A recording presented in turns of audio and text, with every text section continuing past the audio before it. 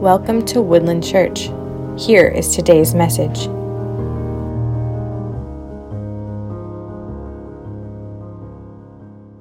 We are going to be talking about the resurrection today. Today truly is the greatest day of the entire year.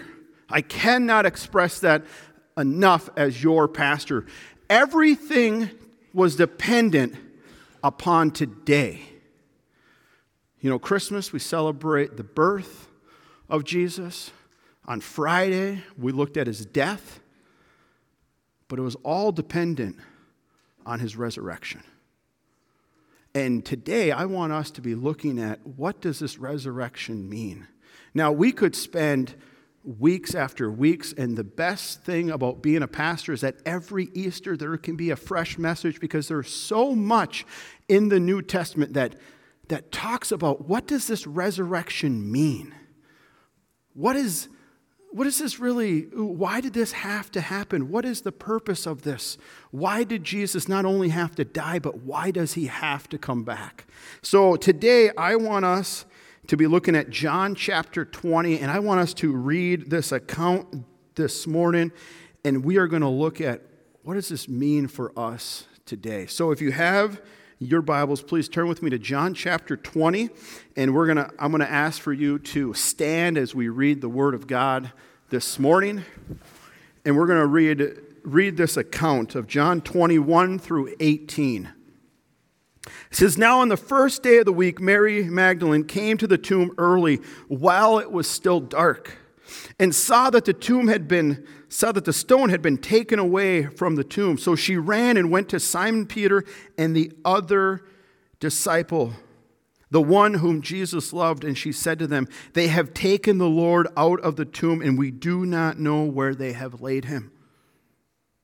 So Peter went out with the other disciple, and they were going towards the tomb." Verse 4, "Both of them were running together, but the other disciple outran Peter and reached the tomb first. And stooping to look in, he saw the linen cloths lying there, but he did not go in. Then Simon Peter came, following him, went into the tomb. He saw the linen cloths lying there, and the face cloth which has been on Jesus' head, not lying with the linen cloths, but folded up in a place by itself. Then the other disciple who had reached the tomb first also went in, and he saw and believed. As yet they did not understand the scripture that he must rise from the dead. Then the disciples went back to their home." Verse 11, "But Mary stood weeping outside the tomb. And as she wept, she stooped to look into the tomb, and she saw two angels in white sitting where the body of Jesus had lain, one at the head and one at the feet. They said to her, 'Woman, why are you weeping?' She said to them, 'They have taken away my Lord, and I do not know where they have laid him.'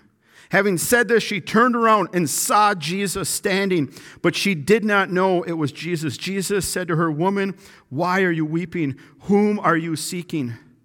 Supposing him to be the gardener, she said to him, 'Sir, if you have carried him away, tell me where you have laid him, and I will take him away.' Jesus said to her, 'Mary.'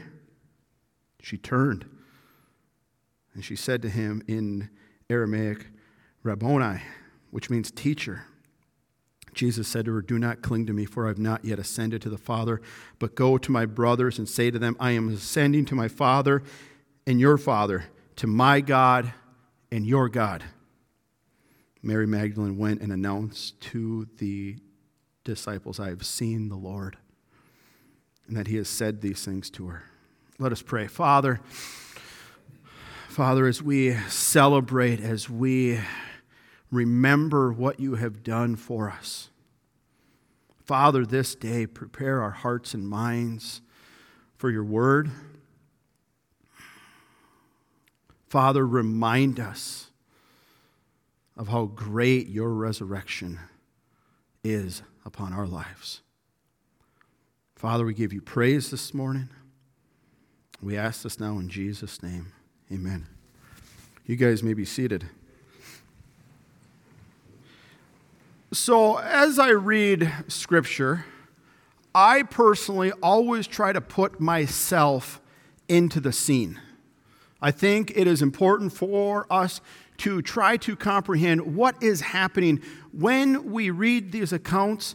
How are these people and what are they going through at this time? And as I think about on Resurrection Sunday morning, I think about John and I think about Peter here. They had quite a week leading up to this morning. If you think back and look back as you read what had taken place up until this point, they had the Last Supper with Jesus, where Jesus washed their feet. In the garden, they were praying with Jesus, and they witnessed Judas, one of the 12, betray Jesus with a kiss. And then they saw Jesus taken away.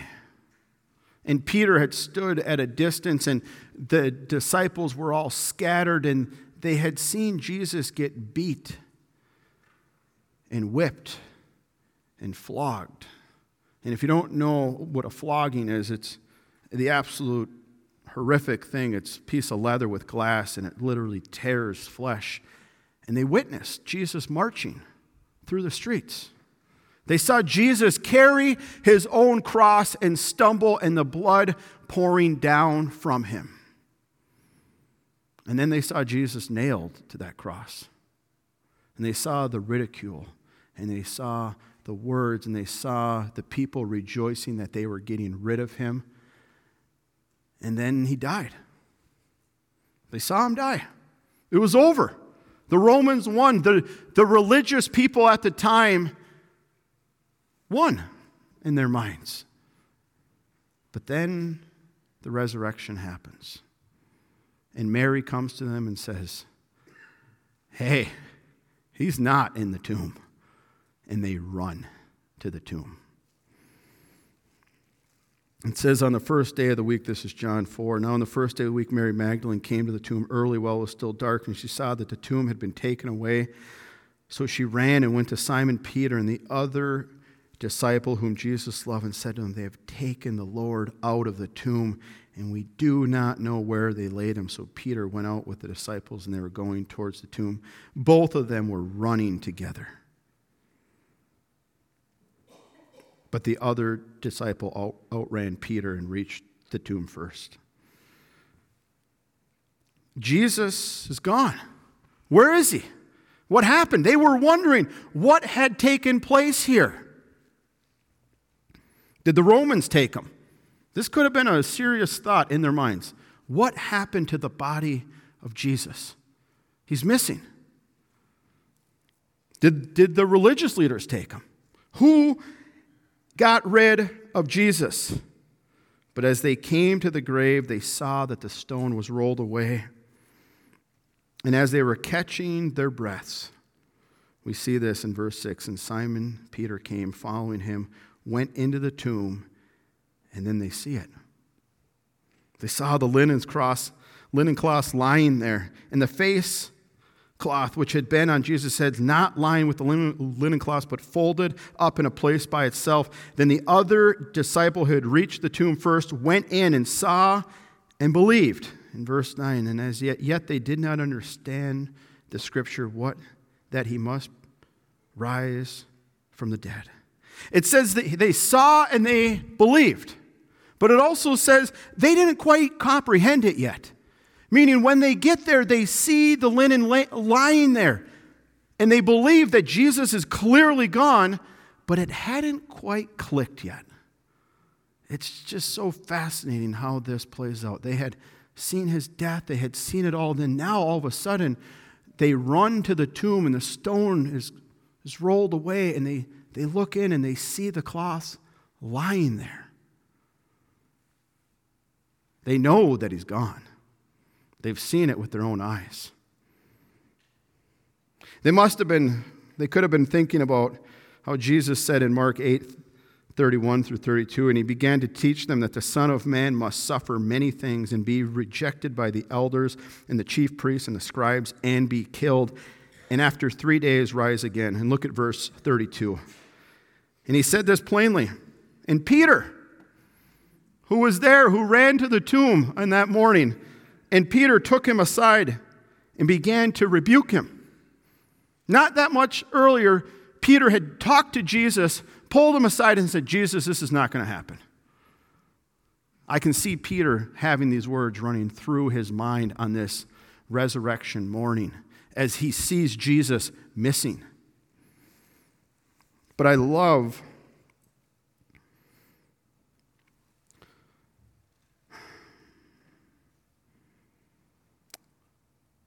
how Mary doesn't leave. This is such a powerful story. You see her, she's there with them, and they look in, they see he's missing, and it says they went back home. And what does Mary do?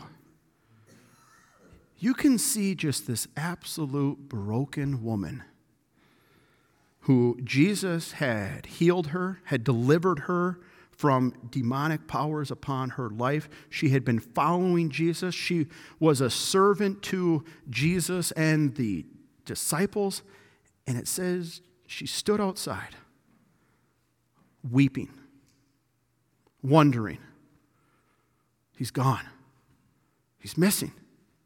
And you just see just this powerful image. It says Mary stood out weeping in verse 11, outside the tomb weeping. And as she wept, she stooped in to look into the tomb. She decided to look in, and she sees two angels, and they ask her, why are you weeping? Because she thinks somebody took Jesus away, and she responds, they have taken away my Lord, and I do not know where they have laid them. And just then it says Mary turned around. And she turned around and she sees Jesus, but she thinks it's a gardener. And she in verse 14 it says, having said this, she turned around and saw Jesus standing, but she did not know that it was Jesus. In verse 15, Jesus said to her, woman, why are you weeping? Whom are you seeking? Supposing to be the gardener, she said to him, sir, if you have carried him away, tell me where you have laid him. You can kind of see her weeping becomes to anger. Just tell me where you have laid him, and I will take him away. And Jesus said to her, Mary. You can just see these words. Jesus speaks her name, Mary. She turned and says, teacher. Jesus said to her, do not cling to me, for I have not yet ascended to the Father, but go to my brothers and say to them, I am ascending to my Father and your Father, to my God and your God. And Mary Magdalene went and announced to the disciples, I have seen the Lord, and that he has said these things to her. The moment she realizes it, you can see this picture here. Jesus is standing there. He is risen. She does not recognize him. He says her name. And what does she do? She clings to him. She was so afraid that he was going to vanish, that he was going to be gone again. So she clings to him. And Jesus doesn't rebuke her here. Jesus isn't saying, don't bother touching me. Jesus is letting her know, I'm not ascending yet. But Jesus says these words to her that I find fascinating, and these words I want us to be dwelling on this morning. In verse 17, he said this. He said, I'm ascending to my Father and your Father, to my God and to your God. It's a little bit confusing here when you first read these. Like, what is Jesus talking about? Is he talking about two different gods and two different fathers? She called him teacher, but in this moment, Jesus is reminding her that the relationship is different right now. She had seen the resurrected Jesus, and Jesus' words to her is that I'm going to my God is your God, and my Father is your Father. The resurrection, church, is the most exciting thing. But I want us to realize today that the resurrection changed everything. And what I mean by that is that it changed the relationship between God and man. And we see that with Jesus' words here. It says, my God is your God. My Father is your Father. We could spend a lifetime studying the resurrection, but I want to remind us at how big of a game changer the resurrection is upon humanity. In the opening of John's Gospel, it says this, John 1:9-13, the true light, which gives light to everyone, was coming into the world. He was in the world, and the world was made through him, yet the world did not know him. He came to his own, and his own people did not receive him. Verse 12, but all who did receive him, who believed in his name, look at this, he gave the right to become children of God, who were born not of blood, nor the will of the flesh, nor the will of man, but of God. Who believed in his name, he gave the right to become children of God. I've said this many times from the pulpit here, but we live in such a time and we live in such a culture that many people have believed this major lie within their lives. And the lie is this: we're all children of God. You've probably said that line. You've probably thought that line. It is a lie. We're not all children of God. You might be sitting there thinking, well, Pastor, that doesn't even seem right here. I've said that line, I've heard that line, but that's not what Scripture teaches. Just because you are living and breathing does not make you a child of God. Now, you are created in the image of God. You bear his image. But that does not make us children of him. And I bring this up. Boy, and I'm going to ask you to simply jump ahead to Ephesians 2:3. And I want to just remind us of this.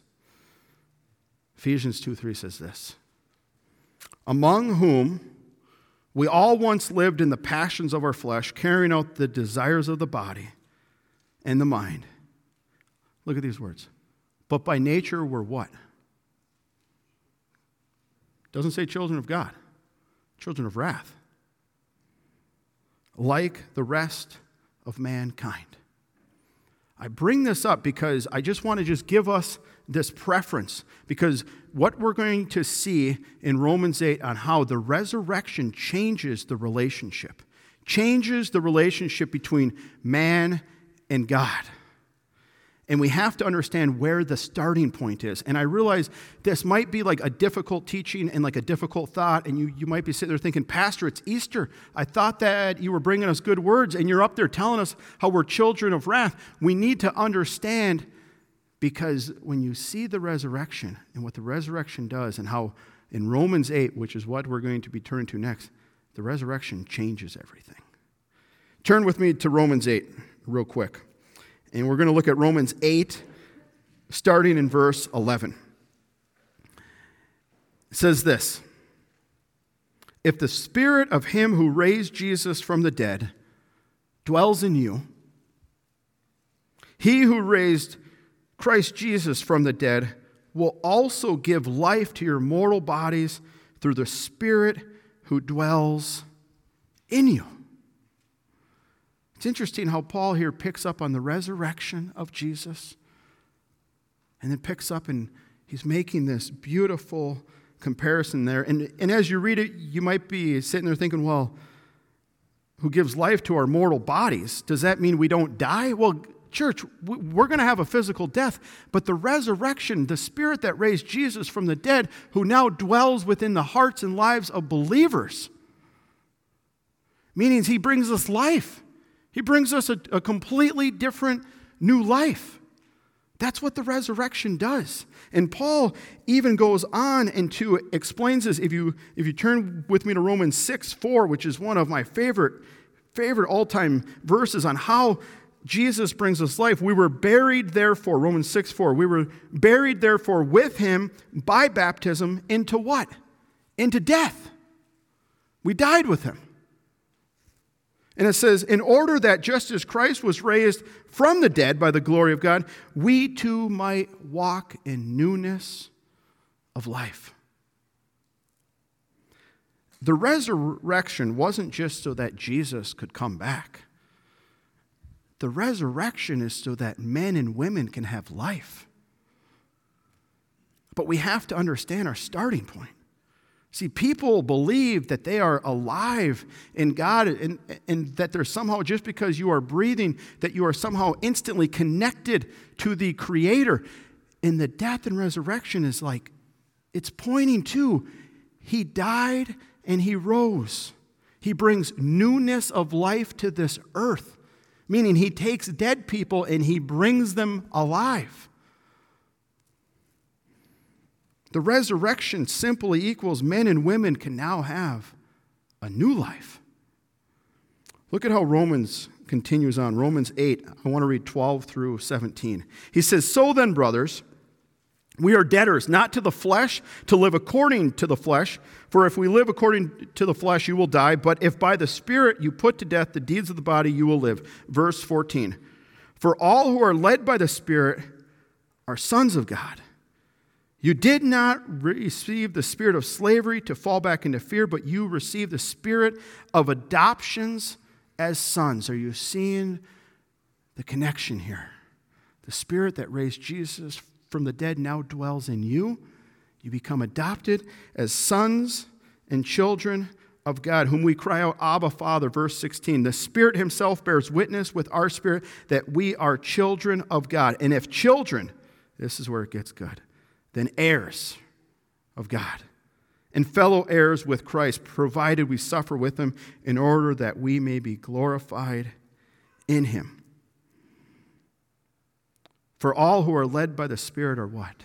Sons of God. And I love how verse 15 puts it. He says, for you did not receive the spirit of slavery to fall back into fear, but you received the spirit of adoptions as sons. The resurrection of Jesus literally means that the world and mankind, that every living, breathing human being now has an opportunity to be connected to the Father and have a newness of life that's found in Christ. His death paid for the sins of the world, but his resurrection has brought life to this world. And we sometimes forget, and it's like we almost just kind of like forget that like men and women who are not connected to Jesus Christ, the Bible says they're dead in their sins. They're not alive. They might be physically breathing, they might be going to work, they might be having kids, but scripturally and spiritually, they're dead. They're not connected to the Father. But the resurrection of Jesus means that we can now have new life in him. The old has gone, the new has come. And that's the power of the resurrection in our lives. And I love how Jesus says to Mary, my Father is what? It's your Father. My God is your God. In Romans 6 or 8, 16 and 17, he says, the Spirit himself bears witness with our spirit that we are children of God. And if children, then heirs, heirs of God and fellow heirs with Christ, provided we suffer in order that we may also be glorified with him. Most of you guys know this, but I am adopted. If that's news to you, just shared it with you. So I was adopted at age 18, and it was a very unique situation there. My father, Steve Woodward, raised me since I was just a little man there, and he raised me my entire life here. And I'm sharing this with you because as I think about these scripture verses, as I think about how Paul describes this, how the Spirit who raised Jesus from the dead now dwells within us, and we become children of God, we become adopted, Scripture says. There's something powerful about being adopted here. What I mean by that is that I can recall the day when I was adopted, because I was 18. And there is something amazing that takes place when the judge sits up there and strikes his hammer. It says, "You are a son of Steve." And it totally parallels what the resurrection does. Jesus comes to adopt children. Scripture says we were once all far off in the book of Acts. We were once all far off, but he has brought us near by what? By what Jesus has done. And it's so powerful because it's not just a name change, it's a position change. And what I mean by that, when I became Jeff Woodward, it wasn't just a name change, it was a position change in the sense of Steve Woodward was legally my dad. I often joke around with him. You can't get rid of me. I'm yours. It says it right there on the paper. You are legally bound to me, Steve. I hate to break it to you, Dad. You can't get rid of me. The judge put down the hammer and declared it. And that's what Jesus does. That's the most amazing thing about the resurrection, is that it's not just a story. It's not like, yeah, he died and he rose. It is literally Jesus comes and adopts mankind back to him. And he declares it. You're mine. Not just mine, but you are heirs with me. Like, it's this beautiful story that we literally become God's. Not like become God's, but we become his. I have to make that one clear. We're not traveling to some planet here and becoming God's, okay? But we become his. We become his people. And it's not based on us. It's not based on what we can do. It's not based on how good we are. It's a relationship, position change that takes place by what Jesus has done. He paid for the sins of the world on that cross. He came and he died. He paid the price of death, of the shedding of his blood for mankind. But he rose. He conquered death. When he conquered death, he looked at Mary and said, "My God is your God. My Father is your Father." It's a position change that takes place. And it happens when men and women come and put their faith in Jesus. I say this all the time. It's not based on works. You can't make yourself good enough for God to somehow love you. He loves you. He created you. But now he wants you. There's only one way for that to take place. It's through faith in his Son. Faith in what his Son has done for you. Love how Paul summarizes this in Romans 8. This is Romans 10:8. He says, "What does it say? The word is near you, in your mouth and in your heart. That is the word of faith that we proclaim." Verse 9, because, look at this, if you confess with your mouth that Jesus is Lord and believe in your heart that God does what? Raised him from the dead, you will be saved. For with the heart one believes and is justified, and with the mouth one confesses and is saved. For the scripture says, everyone who believes in him will not be put to shame. Easter morning, this morning, Resurrection Sunday, it's all about what Jesus has done for this world. It's all about his death, but it's all about his resurrection, on how he comes to adopt the world back to him. See, outside of Christ, there's a relationship problem. Men and women are not tied to God just because they are born. They need a Savior. They need someone to come and to die for their sins, to pay the price for their sins, for the wages of sin is death, and that death Jesus took care of. But then Jesus rose again. And he rose again to bring us new life. And he adopts us as men and women, and we are now his. And church family, I want us to celebrate that this morning.